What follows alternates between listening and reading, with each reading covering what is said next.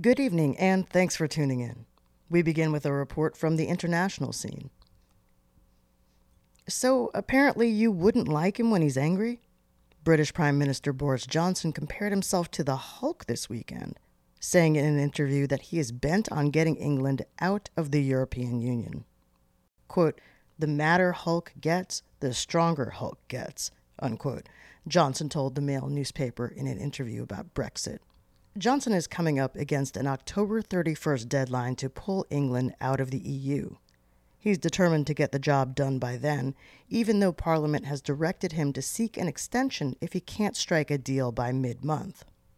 The European Parliament's Brexit coordinator wasn't terribly impressed, tweeting, quote, "Even to Trumpian standards, the Hulk comparison is infantile. Is the EU supposed to be scared by this?" Turning to national news, Minnesota Congresswoman Ilhan Omar responded to the son of a World Trade Center victim who singled her out on the 18th anniversary of the terrorist attack. The freshman lawmaker had said in a post-9/11 speech about civil rights that, quote, "some people did something," unquote, which detractors said hurtfully minimized the attacks that hurt and killed thousands. Here's what Omar said about the criticism in a Sunday appearance on CBS's Face the Nation.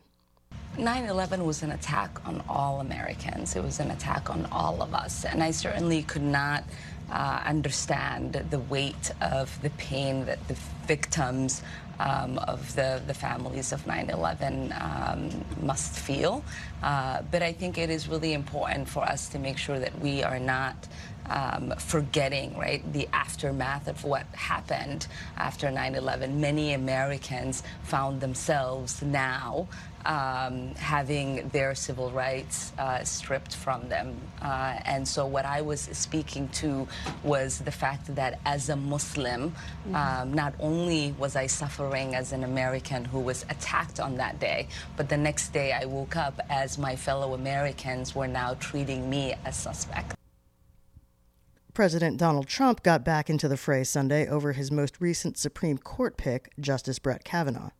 Trump tweeted that Kavanaugh ought to sue for libel following a New York Times report detailing a new allegation of sexual misconduct during the judge's time at Yale. The Republican-controlled Senate confirmed Kavanaugh to the High Court last year after an intense series of hearings. That process saw Kavanaugh publicly defending his integrity against a professor who said he had tried to sexually assault her at a party when they were both teenagers. In local news, following up on a story from last week, Governor Andrew Cuomo just announced he's taking emergency executive action to ban the sale of flavored vaping products in New York. Cuomo and the state health department say manufacturers of e-cigarettes use fruit and candy flavors to target young customers. Officials are also cracking down on vape sales to underage customers as public health authorities investigate a national spate of illnesses and deaths possibly related to the use of the products. For WBAI New York, I'm Celeste Katz. Now back to City Watch.